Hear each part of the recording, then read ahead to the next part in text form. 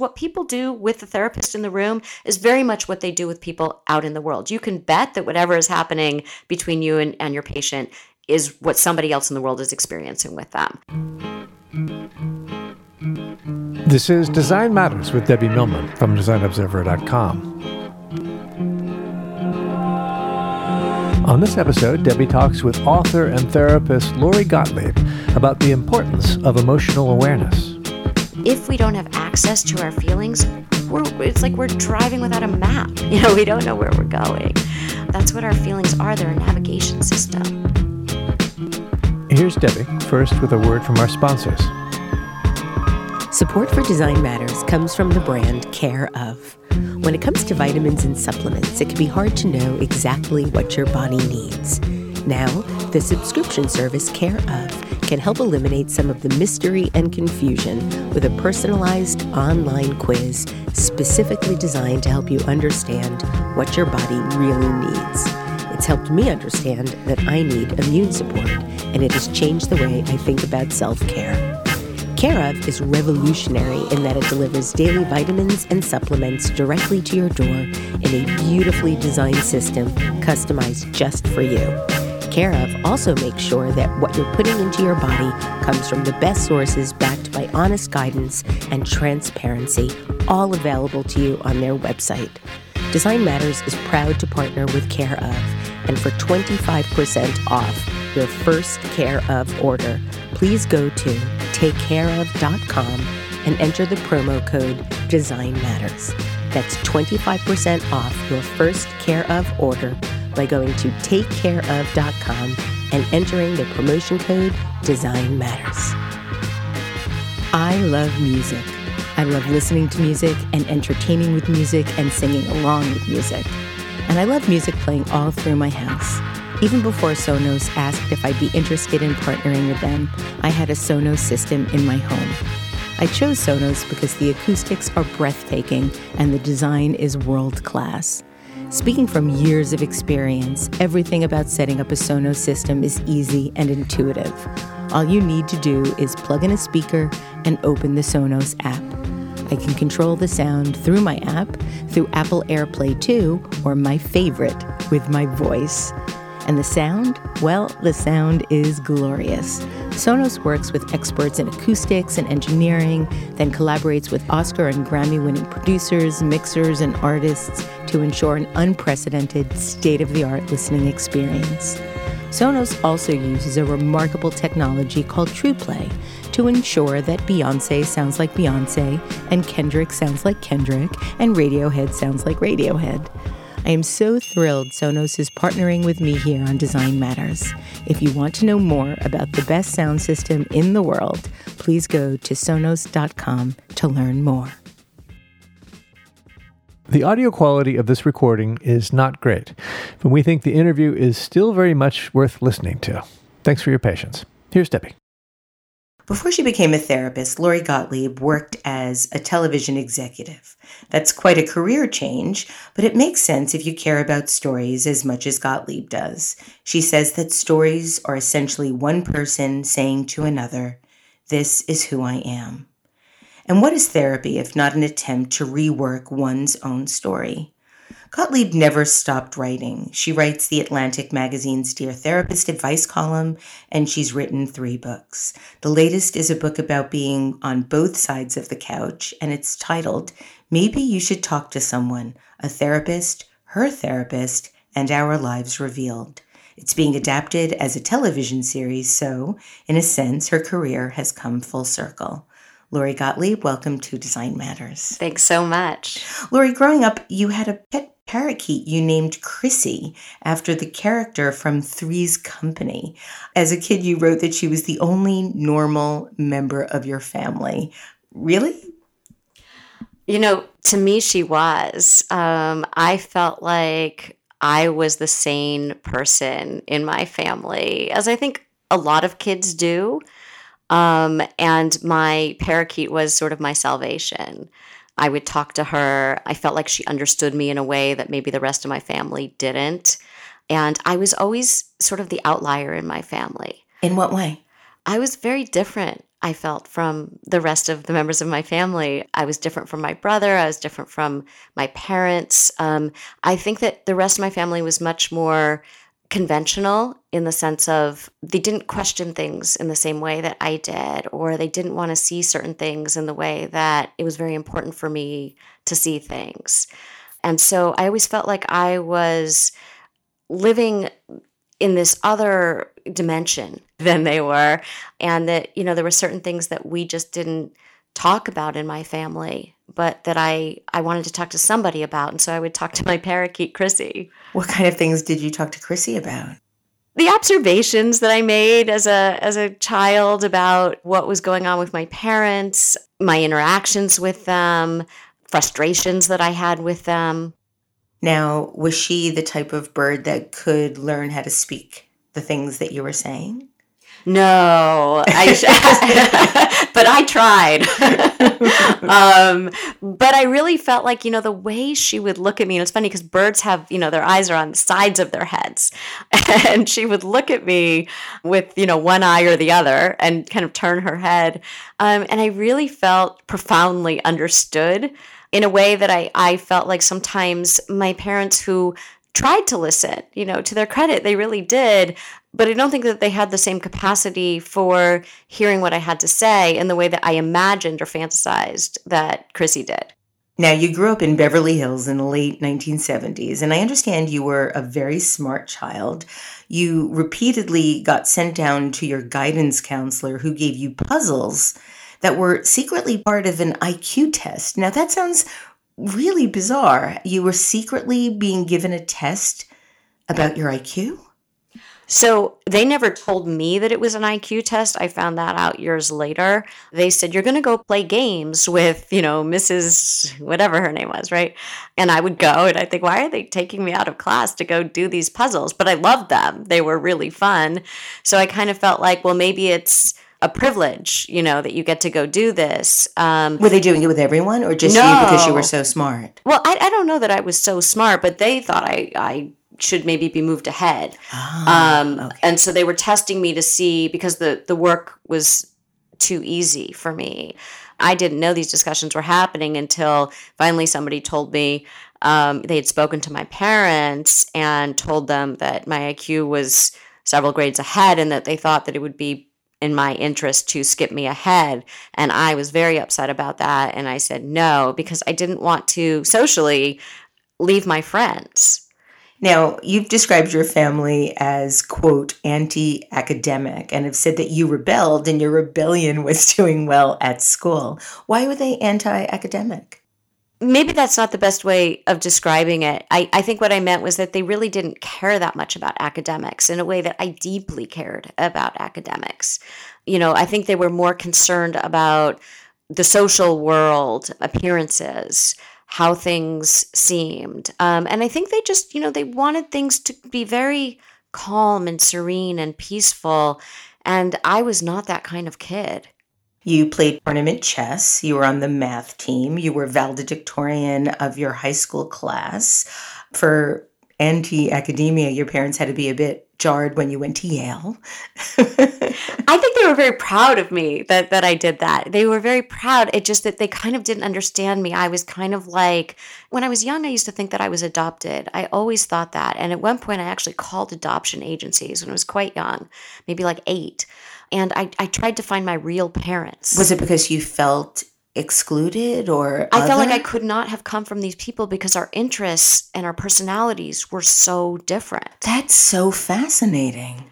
And I think nobody would take me seriously, which is, I was not adopted, so I understand why they did not take me seriously. But what did the adoption agencies think when you called? What did they make of a little 8-year-old girl calling in saying, I'm trying to find my real parents? They would say, well, they didn't know whether or not I was adopted. They didn't know who was calling, and they would just say, I'm sorry, but we don't have, we even if we had information, we could not release that. You'll have to talk to your parents and have them call us. And I was too embarrassed to tell my parents that I had done that. And the other thing is, I look exactly like my father. I mean, we are twins. It was more of a fantasy that I wish I could find those people with whom I had all these things in common. So the kinship. Yeah. At Yale, you studied language and culture, and then you got a bachelor's in French literature at Stanford. Right. So I transferred after 2 years. I was at Yale for 2 years, and then I transferred to Stanford, and I continued to study French. Why French literature? I loved the language. I loved the literature. I loved the existential angst. I think I was fascinated by these people who thought about all of these deep questions about life, and they just wrote about them endlessly. And I really studied immersed Russian myself literature, in that. so Well, I there you totally go. get it. Right. For the same reason, all that soul and Sturm und Drang. I loved it. What future did you aspire to at that point? I didn't. I mean, that was sort of the problem. I actually transferred from Yale to Stanford because I was working, I'd been doing these internships in the entertainment business in LA, where I'm from. And they said, there's this job working for Paramount in the Bay Area doing motion picture publicity for the college demographic. And I thought, that sounds really exciting. I loved movies. I love story. And so I thought, well, I'll transfer to somewhere in the San Francisco Bay Area and work for Paramount doing that. And I did. And it was interesting because I was sort of like half being a college student and half being this person who's doing this job. And I kind of had a foot in both worlds, but I wasn't wholly immersed in either. So it was kind of like this limbo that in retrospect, I wish I had just stayed as an undergrad at Yale and finished there as opposed to kind of uprooting my life. You applied to be an assistant to a junior film agent who would quote unquote audition two different assistants at the same time by having them work for a day. And you heard the agent asking his mentor, should I pick the smart one or the hot one? And the agent told him to always pick the smart one. You got the job and felt somewhat hurt. I did. And, the feminist in me hates to admit that. But, I didn't like that he couldn't see this other aspect of me. People always saw my brain. And I wanted people to see other aspects of me too. Your job consisted of making endless phone calls, running personal errands, typing up endless notes on scripts so the agent could sound competent, discussing them without actually reading them, which is somewhat terrifying. Though that took an inordinate amount of time, it really did become the favorite part of the gig for you. What about it resonated so much with you? I loved working with story because you could change them, I think, with scripts, right? So you can say, here's this person's story, but instead of it being fixed, we can change it and we can use our imagination and make it different and make it richer and make different things happen. And so I love that aspect of story. And I love the idea of, when you'd read a script and it wasn't quite there, but there was something about the character that you liked and you responded to, that you could flesh out that person's life. Sounds familiar, Lori, in terms of what you currently do. Yeah. It's sort of amazing. Right. And I think, it's funny, when you look at all of my different careers, I don't think that they're so different. At the time, it seemed like, well, she's bouncing from this thing to that thing to the other thing. But every single thing that I've ever done professionally has had to do with story and the human condition. I only have one very specific question for you about your television career. I understand that you were in the room when Jennifer Aniston and Courtney Cox auditioned for starring roles in Friends. You weighed in on whether Juliana Margulies' character in ER should die at the end of episode 1. And you were on the set with George Clooney before anyone knew how famous this series would make him. What was all of that like? When you're in your 20s and you're exposed to all of this, I think it's like a kid in a candy store. You feel like you're part of something really big. And I don't mean big in terms of fame for those people who became very famous. I mean, those shows were really good. I came to NBC the year that Friends and ER were premiering. And What a time. That was the beginning of the reign of what we called must-see TV. That was the Right. Thursday night dominance that went on for years. There was so much realness about love and longing and desire and connection and community and what it's like to be in your 20s and not know what you're doing with your life. And so it was really funny, and it was a brilliant show, though, even though people say, oh, Friends, it was fluff. It was so much more than fluff. And ER, of course, that was a game changer. I mean, it really brought you into these human stories and this way where you felt so invested, and it made you think about your own life, made you think about the people in your life who you love, your own mortality. Those relationships were so involved and complicated the way life is. It was messy, and they weren't afraid to do that. And network TV used to be very safe, and those were some of the first shows, I think ER in particular, where they were willing to kind of let things be messy. Were you able to identify the power or the charisma that Jennifer Aniston or Courtney Cox or George Clooney had at the beginning? Were you able to say, there's something about these people, they're going to be big? Oh, everyone did. I mean, you'd sit in that room and these people would come in and they'd read, and everybody just like, they would walk out and everybody just kind of sat there. We just looked at each other like, and I was a baby executive. I really just was sitting in the room. I didn't have any power. But everybody knew. You just felt it. There was this palpable sense of excitement. Ultimately, that work didn't satisfy you. You became so enamored with the stories and the process of how ER was being made that it ended up inspiring you to go to medical school. So can you talk a little bit about that? Yeah. So we had a consultant on ER who was an ER physician, and he was the person who would make sure that we choreographed the trauma-based scenes so that they were authentic. He contributed to storylines. And I would hang out in the ER with him. And at a certain point, I would hang out there so much and I would get so invested in, show me that x-ray, show me that. And he would show me everything. What does that mean when you see this? And, people's lives would change in the ER in an instant.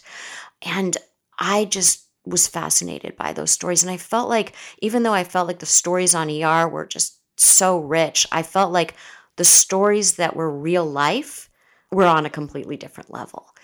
And I felt like I want to be immersed in those stories. Like, I felt like this is what life is about right here. Like the whole life and death idea, and just seeing how people dealt with these surprises that happened. You don't go to an ER because, something was expected. Right.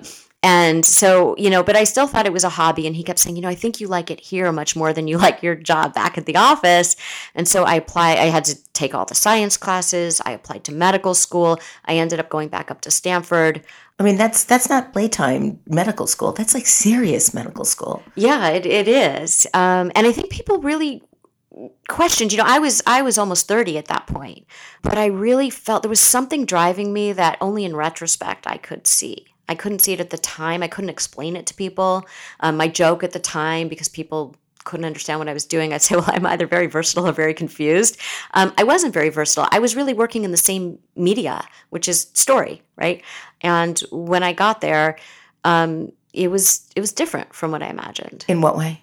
Well, Stanford was a great place to be. If you're going to go to medical school, I would say Stanford had a lot of non-traditional students, meaning they came from lots of different backgrounds. They weren't necessarily the 21-year-old biochem major. Those were there.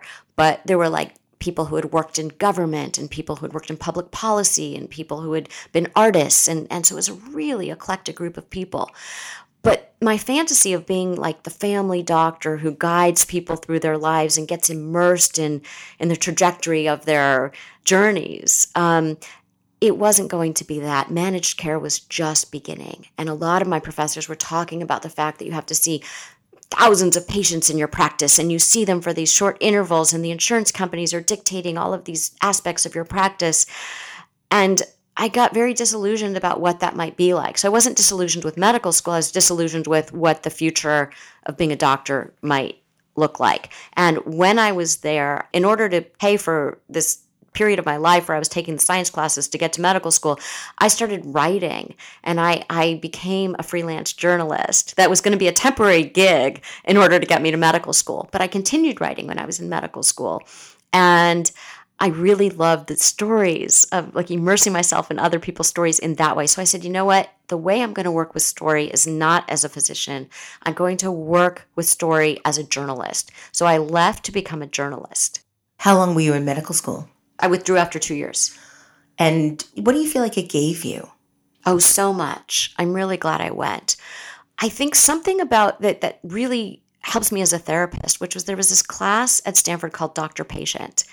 And it was a new thing at the time. Now I think most medical schools have it, where you go into a room and it's not just about can you get the diagnosis right, but how are you interacting with this person and how do you get the information that you need to make a good diagnosis? Because you can't just ask them these questions. You have to ask in a certain way. We don't know as patients how to say like, this thing is what's going on with my body, right? So we have to ask certain kinds of questions in order to get the right information, or we could miss things. We could miss things that determine whether or not we're missing something really big. And so we'd have this like little laminated card that had the questions that we needed to ask. And so many medical students would come in and they literally verbatim say to them like, are you having sex with men, women, or both? And that was on the card. And it wasn't like, you're not supposed to ask it that way. That's just some information you're supposed to get. But some people literally would ask that. And because I was older and I had worked, I'd been out in the world, I had a better sense, I think, of, how do you connect with somebody? So I think what it taught me was more about how to connect with people. As a journalist, it taught me a lot about how to get information that you need when you're talking to people. And then I think when I was a journalist, of course, that informed my later work as a therapist. What was the inspiration to then take this new path into becoming a therapist? So I was very happy as a journalist, and I'm still a journalist. So I Yes. never left that. I never intended to leave that. I had been working as a journalist for about 10 years when I had a baby. And like many new mothers, I felt very isolated in terms of adult interaction. I was thrilled with my child and also sometimes bored out of my mind. And so I felt like, if I wasn't working freelance as a journalist, which is what I was doing, if I could get out and interact with people, and I thought back to medical school and those interactions that I would have. So I called up the dean at Stanford, the medical school, and I had become very close with her. I used to do her mother-daughter book groups. And I said, maybe I should come back and do psychiatry. And she kind of laughed at me. She said, I know what you want to do. And this is not that. I mean, you could do talk therapy if you go through all the training to be a psychiatrist, but psychiatry is a lot about medication management. And she knew that the kind of connection that I wanted to have with my patients was going to be very different. So she said, go get a graduate degree in clinical psychology and become a psychotherapist. And it was the best advice that anybody could ever have given me. In fact, it was one of those moments, people talk about aha moments a lot, and they're kind of, to me, a fiction, but that was one of them. It was like, it was like the last piece of the puzzle that I could never find that was missing somewhere in some drawer. Someone just took it out and said, oh, here's that piece. Let's plug it into the puzzle. And all of a sudden, everything professionally came together. So you went to Pepperdine University where you got your graduate degree in clinical psychology. So you now have two careers. One is a writer, and you've written for all the major players, the New York Times, the Atlantic, New York Magazine. You have several books. And one as a psychotherapist in private practice, helping people with depression, anxiety, parenting, grief. How would you describe your approach to being a therapist? First of all, I think that a lot of people look at it like I have two different careers. I don't think that at all. So when I'm working as a therapist, I almost feel like I'm working as a writer, meaning I feel like I'm an editor sitting in that chair, that people come in with a story. Here's what happened. And they're very sure that they're telling me a very objective view of the story. And we're all subjective. There's no such thing as objectivity in that way. And so I'm helping them to edit their story because usually they come in with a faulty narrative, almost like a first draft. And, a first draft, as Anne Lamott would say, shitty first drafts, right? There's something that doesn't work in that draft. They have some kind of like abiding theme, like I'm unlovable or nothing will ever work out for me. Or in the case of somebody I write about in my book, his story is I'm better than everybody else. And, those stories need editing. So I feel like, who is the protagonist in this story? Is the protagonist moving forward or is the protagonist going in circles? Who are the heroes and who are the villains? And do we need to revisit that? What is not working? What's the arc of this story? Where is the story going? What inspired you to write your latest book, Maybe You Should Talk to Someone, a therapist, her therapist, and Our Lives Revealed? Well, it was not the book that I was supposed to be writing. Which you outline in great detail, quite bittersweetly in the book. Right. And I think, I really wanted to be honest about that because it was a real struggle in my life. And I think a lot of people would say, oh, first world problems. And yet I think that a lot of what appear to people to be insignificant problems are really indicative of a deeper issue, as it was for me. I had written this cover story for The Atlantic called How to Land Your Kid in Therapy. And the subtitle was Why Our Obsession with Our Kids' Happiness Might Be Dooming Them to Unhappy Adulthoods. And this piece went viral. It spread like wildfire. All of a sudden, I became a parenting expert. And if you had asked my child at the time, I am not a parenting expert. But publishers wanted me to write that book. And they offered me a ridiculous amount of money, more money than I'd ever seen written on a piece of paper in my life. And I said no.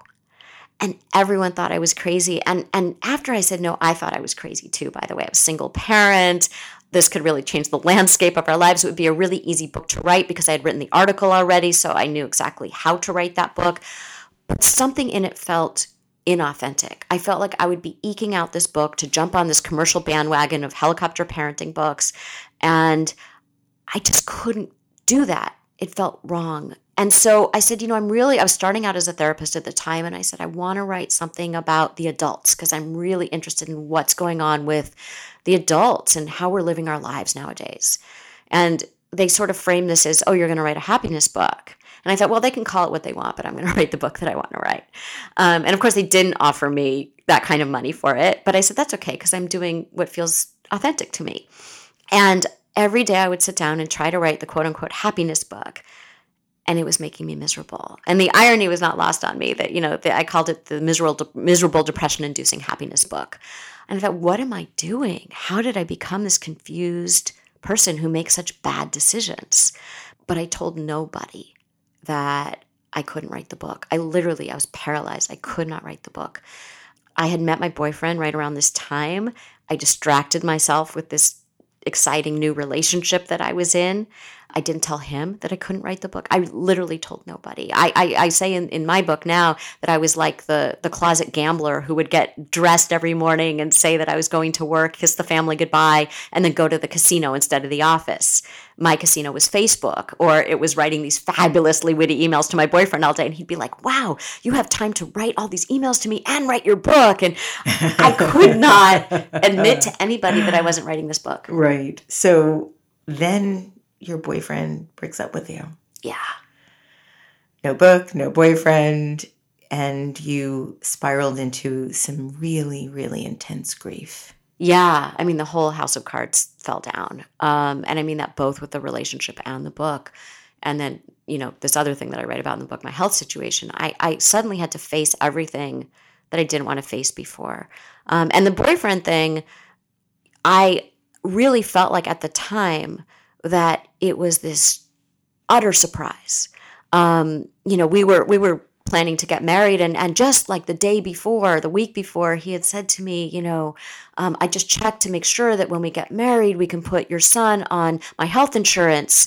Do I need to adopt him, or can he be my stepson, and can I still put him on? And so we were we were getting married, and all of a sudden, he tells me that he's decided he can't live with a kid under his roof for the next 10 years. And that was the kid was my 8-year-old who had not been hiding in a closet the entire time that we were dating. So my version of this story, his kids, by the way, were about to go to college, and he was tasting the empty nest. And unbeknownst to me, he had been grappling with this question privately about, wow, like now that we're really going to get married, how do I feel about this? Because I had been planning on the empty nest. And so my version of the story was, well, clearly he's missing some marbles. Who would do that to somebody? How do you not think about this from day one when I had a 6-year-old when we started dating? And, my friends backed me up. And I talk in the book a little bit about the difference between idiot compassion and wise compassion. Can you let our listeners know what that is? Because that was actually going to be one of my questions for you. Yeah. So idiot compassion is, we think we're supporting our friends. It makes them feel better in the moment. We back them up. Yeah, you dodged a bullet. Yeah, clearly he's a sociopath. All of those things. But it doesn't help the person because it doesn't help them to see what their own role might be in the situation. Wise compassion is what a therapist does. We hold up a mirror to people and help them see their reflection so that they can see themselves in a way that they might not have been aware of. It's like, here, we want you to look at this, and don't be afraid to look at this. This is the thing that you look away every time you see this, but I want you to look at it, and I'll be here, and I will stay with you very compassionately while you look at this. It's like, I like to say that we deliver compassionate truth bombs in the therapy room. Your friends sometimes don't do that. And so I really feel like at the beginning of the book, my boyfriend is the villain, and I'm the wronged party. And that changes significantly throughout the book, which is how therapy generally goes. Who told you that maybe you needed to talk to someone? My friend, who is actually a therapist. I didn't even consider seeing a therapist, by the way, when this happened. I thought, well, I'm functioning really well at work. I'm falling apart at home, but that's to be expected because this guy was, a loser. And, I completely... Had you ever had that level of grief before at the end of a relationship? No. I mean, you had really fallen apart. You were crying. You couldn't stop crying. You weren't eating. You couldn't sleep. This is a serious, serious grief. It was, and I think it was interesting because my work was my respite. I felt like because you're so focused as a therapist in the room that I didn't have to think about myself at all. It was like a vacation from my grief. And then in between sessions, the reality would hit. It's kind of like when somebody dies and the person sleeps and then they wake up the next morning and they think for a second that the person's alive. And then in 2 seconds later, they realize, oh, wait, I'm back in my hell. So that's what would happen. And, I'd go home from work, I'd get my son to sleep, and then I'd be back, lying on my bedroom floor. And, I couldn't focus, I couldn't concentrate. All that space that used to be taken up by the relationship was now this empty space. And I would wonder, what is he doing right now? And I would Google stalk him endlessly.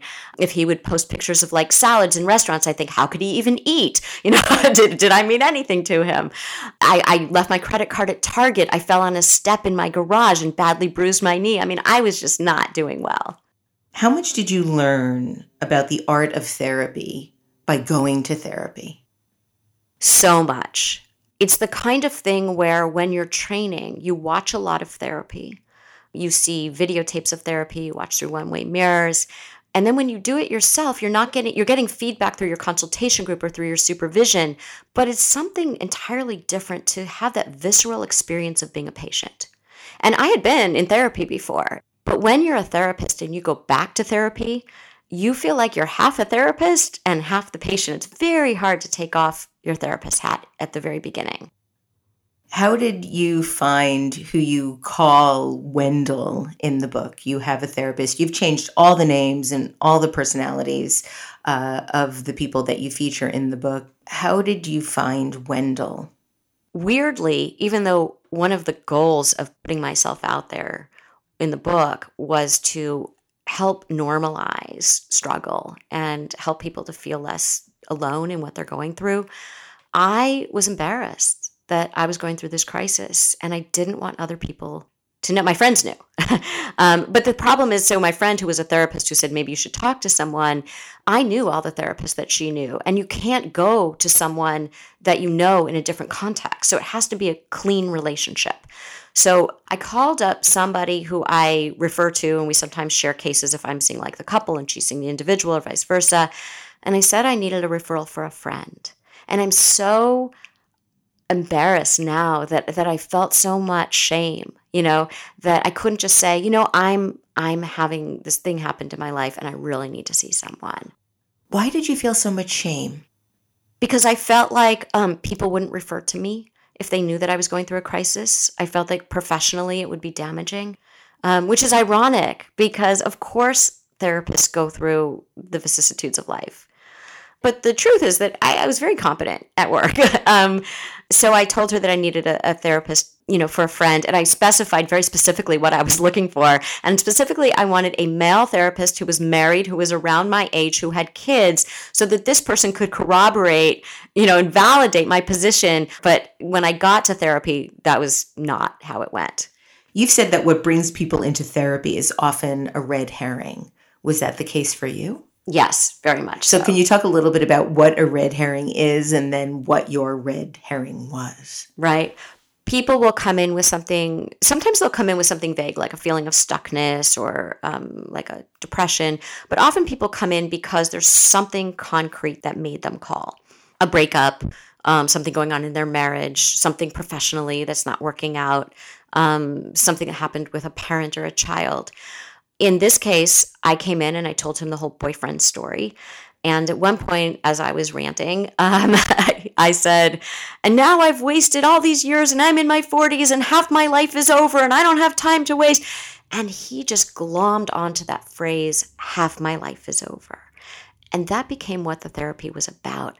Because what I was really there for and what I should have been there for even before the boyfriend situation was I was searching for meaning.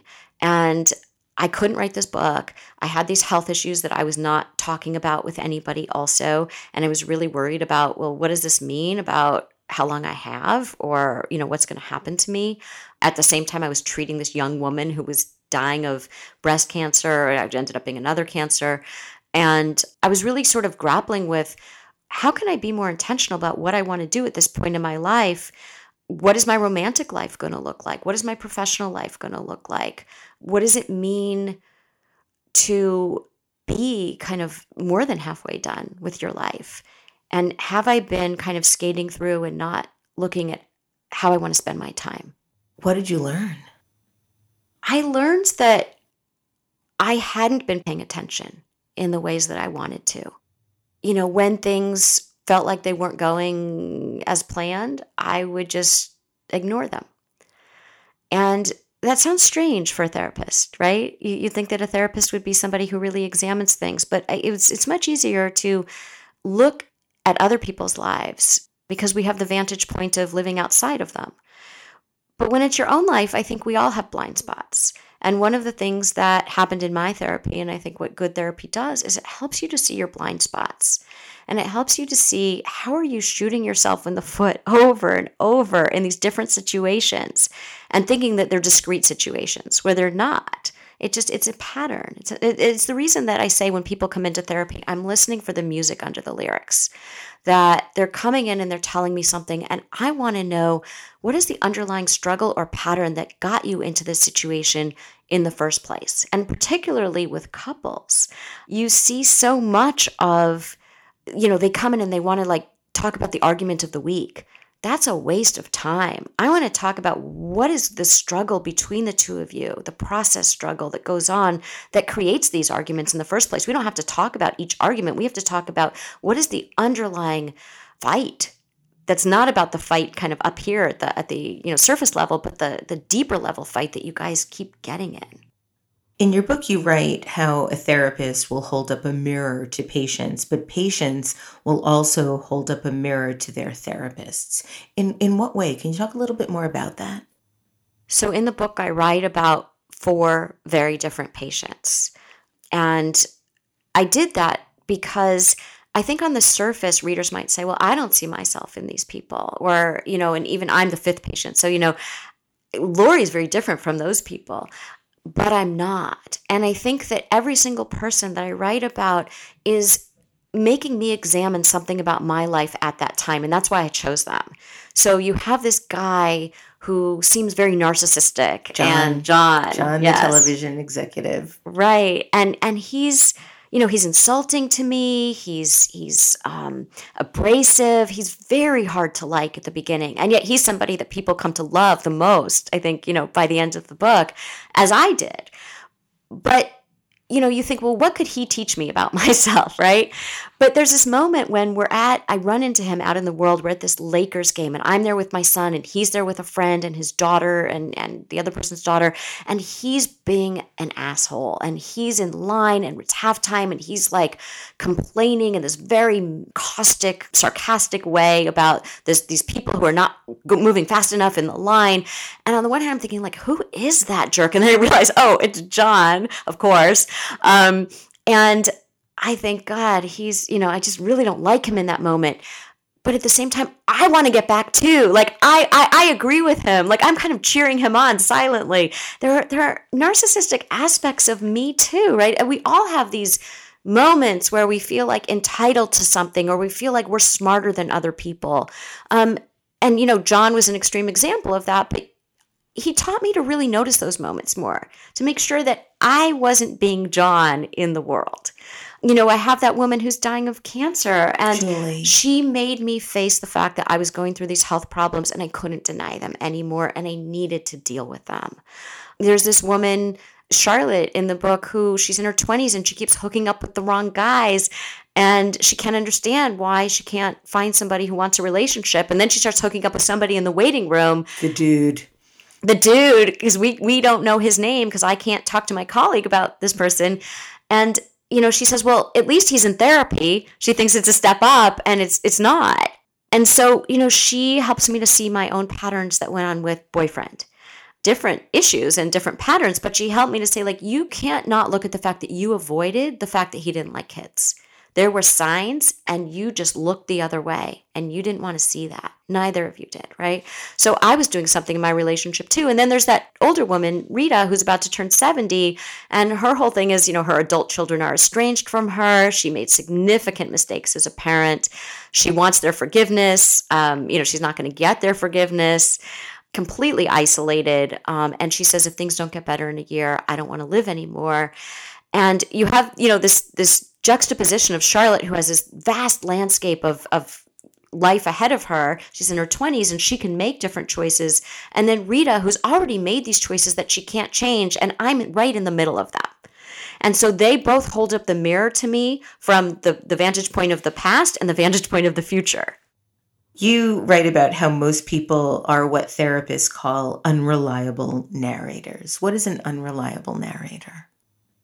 I mean that we all have a lens through which we view our situations.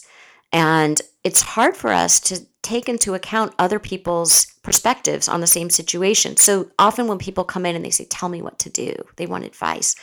There are many reasons why I won't give advice. One of them is that I don't have the full story. I know that you're telling me something and I have limited information. If we got the other people that you're talking about in this room to tell me their perspectives, I might have much better advice for you.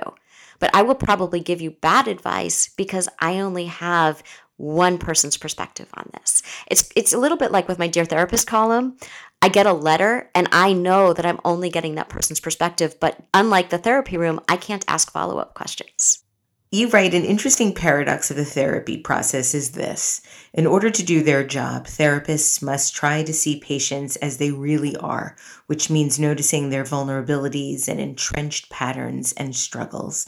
Patients, of course, want to be helped, but they also want to be liked and admired.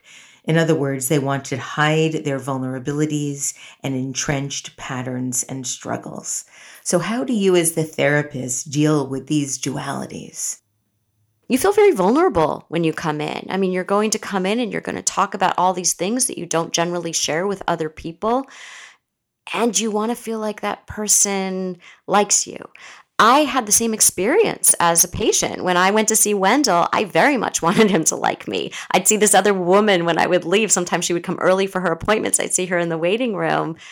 And I think, I wonder if he likes her more than me because I was such a downer today. Does he dread my sessions?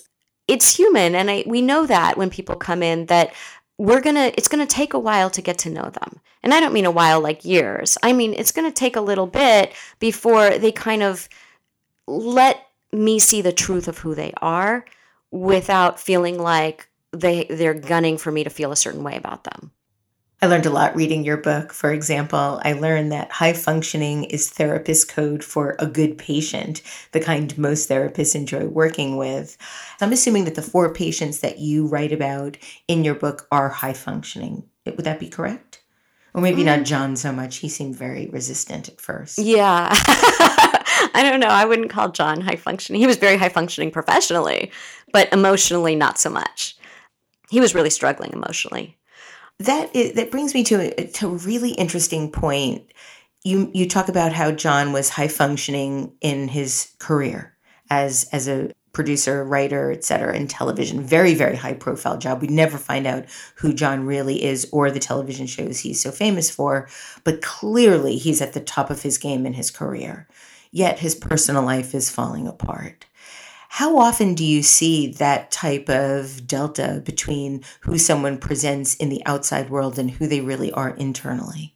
So often. My very first client, she walks in and she starts telling me, how depressed she is, and she's extremely depressed. She's like 30 and very depressed. She looks like disheveled, like she hasn't maybe showered, and she's really seems like she's not functioning at all.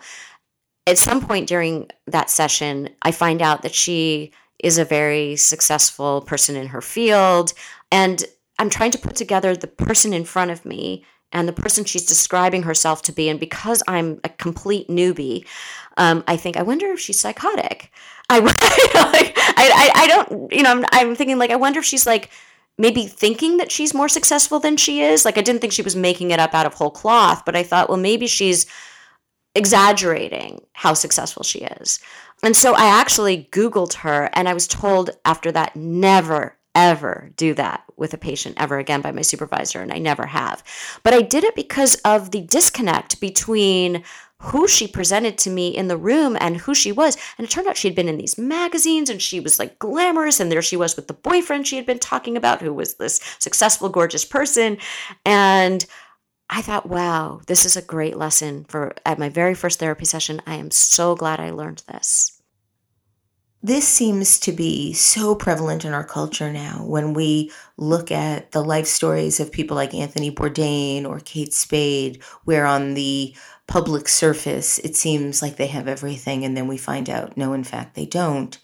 Why is it so hard for people to be who they really are? One of the things that I found so interesting as I was reading your remarkable book is how much more I began to like the people who you were writing about, the more they revealed who they were. And I can't think of a situation in real life, so to speak, where that isn't the case, where the more you see the softness or the sadness or the realness, the vulnerabilities of a person, the more you love them. And yet we are so closed down as a culture in being able to feel like we can share that publicly.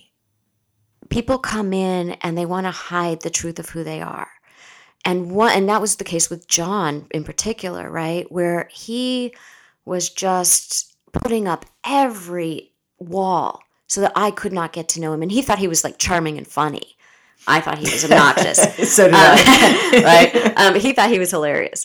And by the way, like he was a great writer. So, he was very hilarious, but not to me. No, he actually was really disrespectful in a lot of ways. And I was really, I don't even know the right word for this, but just admiring of how you were able to keep that thick skin on and not let him get to you. You know what? One of the things you learn as a therapist is that people's behavior is a way of protecting themselves.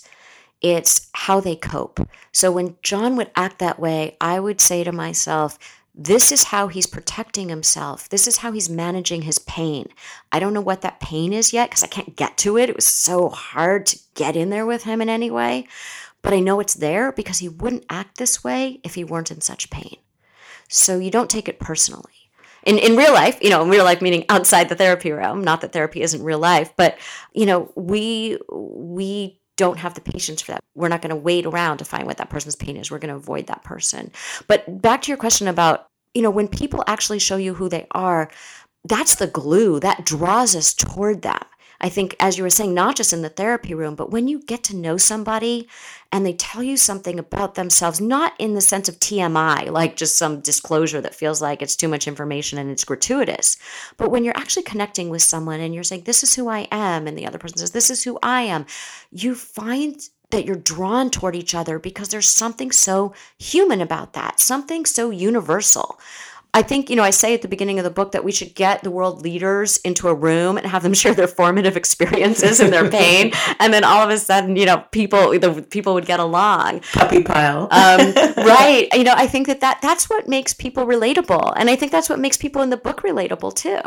Now, you mentioned this about John, the way in which he was sort of acting out. And you talk about how the things we protest against are most often the very things we need to look at.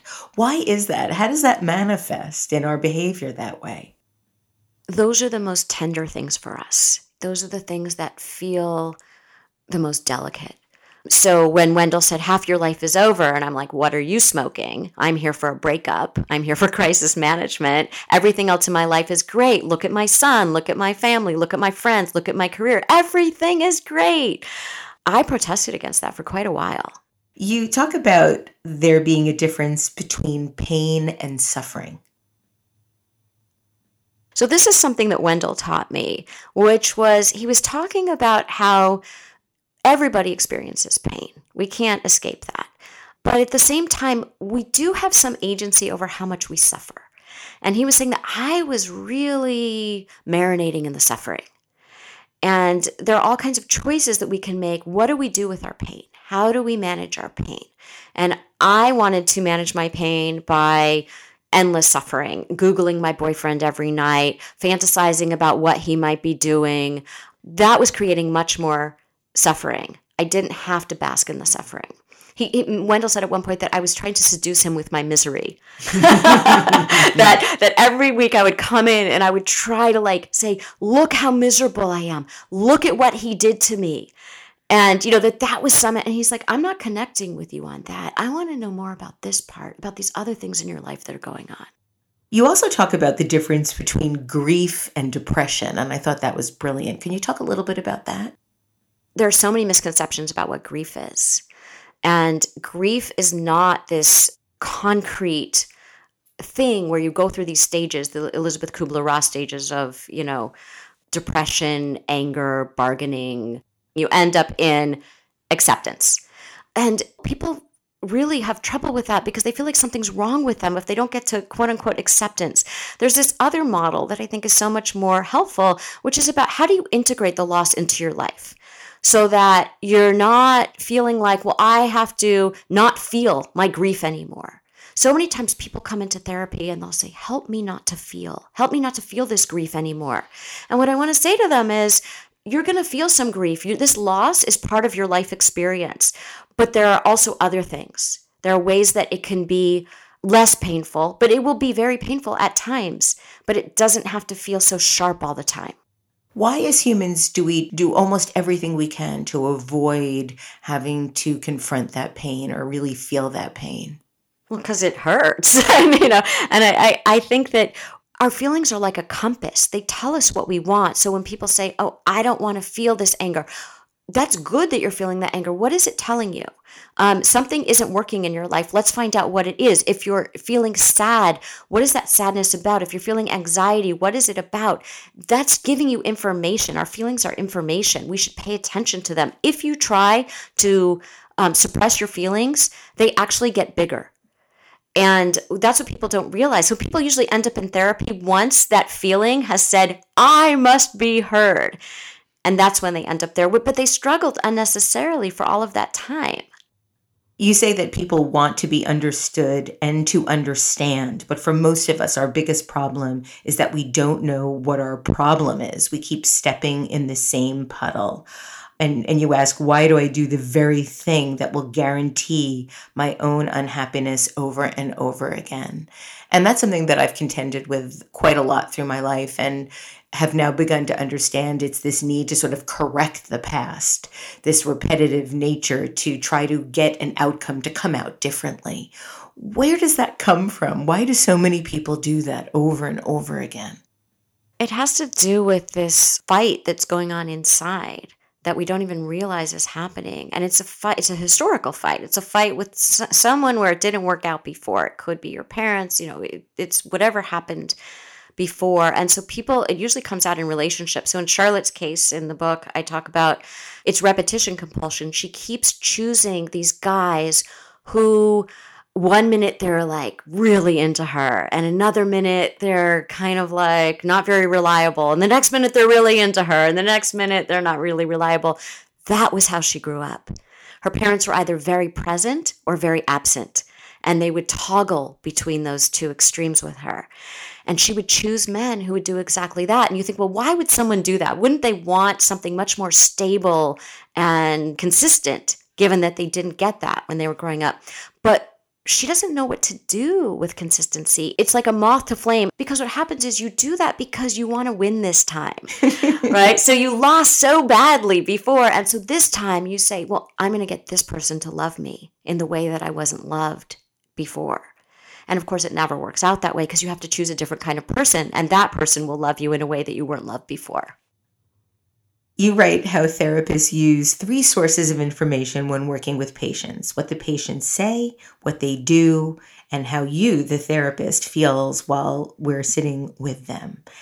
Talk about that last part. I find that almost like a peek under the hood, especially in thinking about my own therapeutic experience. Like, I never really thought about how my therapist is feeling while I'm talking. I mean, I want her to like me, and I've spent, really long time with her and hoping that she finds me interesting. But I didn't really think about that until I read your book. Like, wonder if she's bored out of her mind listening to these problems year after year after year. Yeah. So when we get bored, it's generally because we can't get to know you. Okay. A lot of people think when we look at the clock, we're bored. We're looking at the clock because we're gauging the rhythm of the session. If you're talking about something very intense and we have 10 minutes left, I want to put you back together before you have to go out in the world. So that's why I'm looking at the clock, not because I'm bored by what you're saying. But I do talk about a patient who bores me in the book. And that very much was about how I felt in the session, which was she would come in every week. She would complain about this person and that person and all the people who are rejecting her. And she would tell me that I was not helping her, and yet she didn't want to go see a different therapist. So it was this double bind that I was put in. And I wondered, do other people feel this way with her? Because what people do with the therapist in the room is very much what they do with people out in the world. You can bet that whatever is happening between you and your patient is what somebody else in the world is experiencing with them. But I really wanted to check out, is what I'm feeling about me? Because there was a little bit of my mother in there. Right? Sometimes people will come in and they'll have like a big sign on their head, I remind you of your mother. And you've got to get therapy and consultation so that you aren't having your own stuff bleed into that relationship. But I wasn't in this case. But we very much use how we're feeling because we know that's how other people in this person's life probably feel when they're around this person. You say that anger is the go-to feeling for most people because it's outward directed. Angrily blaming others can feel deliciously sanctimonious, but often it's only the tip of the iceberg. And if you look beneath the surface, you'll glimpse submerged feelings you either weren't aware of or didn't want to show: fear, helplessness, envy, loneliness, and insecurity. I think that's just absolutely beautiful. And I think back to my own experiences of those feelings and wonder how much I was just sublimating in an effort to avoid what was really happening. Yeah, it's so much easier to get angry with other people than to look at what might be going on inside of us. It was so much easier for me to say, look at what my boyfriend did, than to say, oh, I was dealing with these questions that I didn't want to face. When I start to get angry, what I end up doing is crying, because I think it's actually a lot of sadness masking as anger. That was a lot easier to be angry than it is to be sad. It is. It is. I also think that sometimes people are afraid of their anger. Again, just like when I say to people, like, follow your envy, it tells you what you want. That was mind-blowing. Talk more about that. I love that sentence. It was one that I wanted to ask you about. I think sometimes we're so afraid of whether it's anger or envy, whatever it is, and it's great information. If we don't have access to our feelings, it's like we're driving without a map. We don't know where we're going. That's what our feelings are. They're a navigation system. Why envy specifically? Oh, because when you envy somebody, you're saying, I want that. I want that. And so you spend so much time following what they're doing, but you're not looking at, well, what can I do to get that? Instead, we're looking at, oh, look, they got another accolade. Oh, look at them. And you're spending all this time outward focused on what's going on with them, following everything that's happening, stewing, as opposed to saying, oh, wait, that's telling me I need to spend more time trying to figure out a way to get something like that for myself. One passage in the book that has stayed with me and resonates so much is about the things that we're afraid of. And I actually wanted to read a paragraph from the book and then talk a little bit about that. You write, "What are we afraid of? We are afraid of being hurt. We're afraid of being humiliated. We are afraid of failure, and we are afraid of success. We are afraid of being alone, and we are afraid of connection. We're afraid to listen to what our hearts are telling us. We're afraid of being unhappy, and we are afraid of being too happy. In these dreams, inevitably, we're punished for our joy. We're afraid of not having our parents' approval, and we are afraid of accepting ourselves for who we really are. We are afraid of not having control and afraid of our own power. We are afraid of how briefly we are alive and how long we will be dead. We are afraid that after we die, we won't have mattered. We are afraid of being responsible for our own lives. Sometimes it takes a while to admit our fears, especially to ourselves." How do we make sense of all of these fears and live a fulfilled, meaningful life? I think it's one thing to acknowledge our fears and another to feel incapacitated by them. There's this great moment when I'm seeing Wendell and he says to me, I'm talking about how trapped I am by all of these things, and a lot of it has to do with my fears. He said, "I saw this cartoon and you remind me of it. It's of a prisoner shaking the bars, desperately trying to get out, but on the right and the left, it's open." And it was one of those moments where it's so tied into this issue of fears, right? Why do we not look to the right or the left? And part of it is that with freedom comes responsibility. Now I will have to be responsible for my life. It's so much easier to be the victim, to say, I'm going to shake, be the prisoner shaking the bars and all of these things are out of my control and all these things are happening to me. But if we walk around those bars, we have to face our fears. And they're not so scary. I always think it's interesting that people are so afraid of talking about their fears, but they're so afraid not talking about them, that when you talk about them, all the air returns to the room. And so I think it's really important for us to say we don't have to be afraid of our fears, that talking about them makes us less afraid of them. You write that everyone wages this internal battle to some degree, child or adult, safety or freedom. But no matter where people fall in those two continuums, every decision they make is based on two things: fear and love. Therapy strives to teach you how to tell the two apart. For those that might be listening today that are struggling between those two continuums, or on that continuum, what advice would you have for them?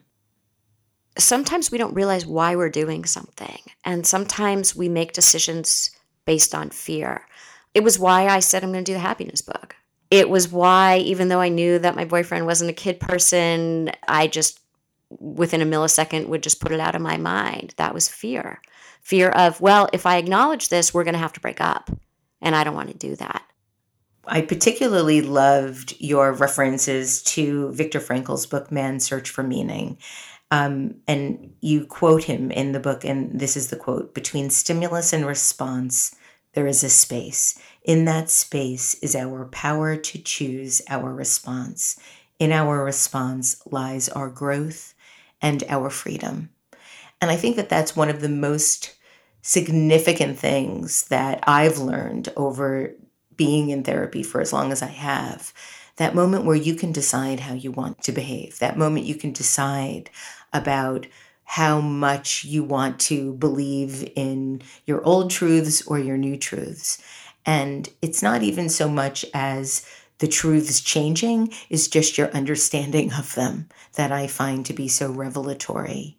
How do you get to a place where you can help guide somebody to understand that power to choose the response? I think the fact that we have a choice comes as a surprise to so many of us. There's this chapter in the book about my mother, and I talk about, how in the past my fight was, why can't she change? And all of a sudden the question had changed for me, which was, why can't I? Right? She's not going to change. So why don't I have a different response to her to make it easier on myself? And the freedom as we say, using, the Frankl quote, the freedom that comes from the power of choice is enormous. I get to choose in those interactions how I can do things differently. I don't have to engage in that same 50-year-old argument, with my mother anymore. And it completely transforms a relationship. One of the things that I just read probably 15 or 20 times and will probably get a tattoo of somewhere on my body is when you say, you might have to let go of the hope for a better childhood, but that's only so that you can create a better adulthood. How do you get people to look in a different direction? Because I think so many people want to come in and they want a redo on their childhood. And they think if I come to therapy, somehow they're going to get a redo. You're gonna help me blame my parents. You, the therapist, are going to help me blame my parents. And somehow you, the therapist, are going to provide for me whatever my parents didn't provide for me. And in some ways, that's true. We will provide a very different relationship for you that can give you a sense of what kind of relationship you can find out in the world. But we can't redo your past. And we're not going to blame your parents. We're going to help you understand how, as an adult, your childhood still informs a lot of what you do and a lot of the ways you feel trapped. You talk about the fallacy of a forced forgiveness, and I really like that. You don't have to forgive everybody. No, you don't. And so many people feel this pressure that, if you forgive somebody, you will feel lighter. No, not if it's not real. Not if you actually don't forgive them. You will feel like I am being assaulted, almost emotionally assaulted, like someone is forcing me to feel a way that I don't feel. And I had so much of that already, is most people's position, that now it's like I'm being re-traumatized. So in the case of Rita, where she wants her kids to forgive her for things that are just not really forgivable for them. Yeah, I thought Rita might have been my mother, but then she didn't live in LA, so. But you can also see her humanity. And I think that that's really hard because she's not your mother, right? You might be able to see another side of her that maybe her kids even have a hard time seeing. I was able to see another side of my mother through her because I found her very likable, even though she had done these things that were very difficult to understand as a parent. You write in the book how everyone is likable to some degree, in some place. Everyone has something likable about them. Well, if you can see who they are, they become very human and very relatable and very likable. I genuinely liked Rita.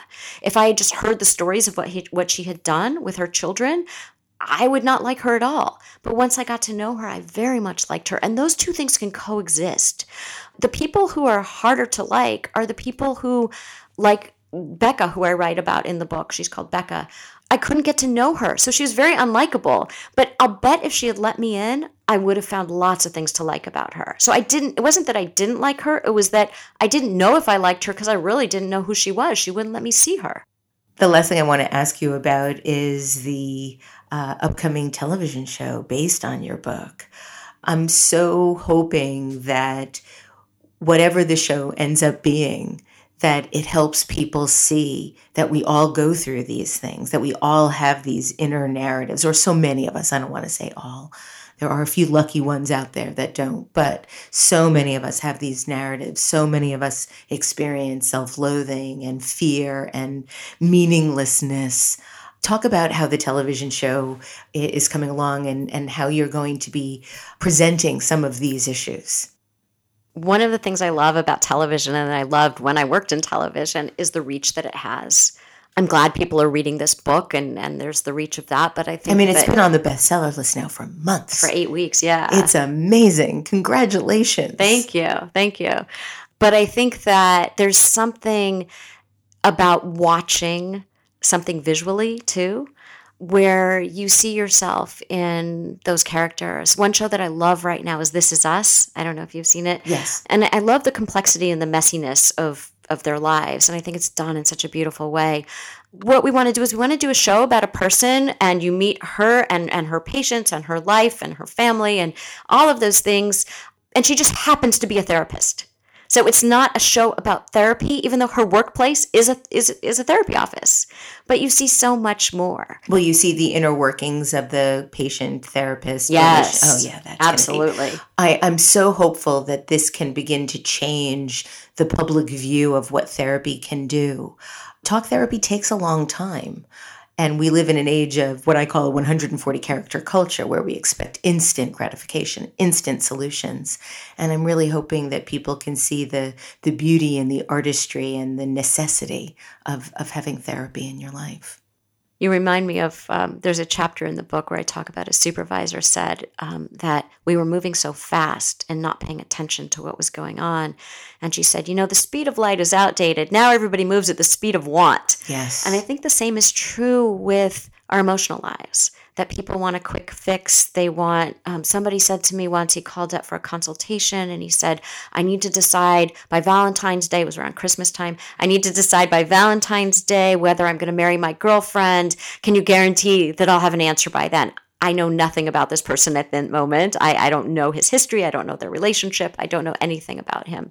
And I said, we will work as quickly as possible, but I don't know that you're going to I want you to make a good decision.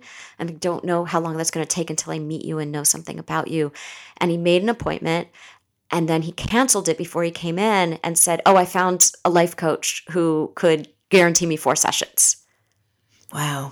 And that might sound like an extreme example, but I think so often that people don't realize that time is a gift, that when you take the time to really understand something, often the rewards will be so much greater than if you went with the immediate gratification route.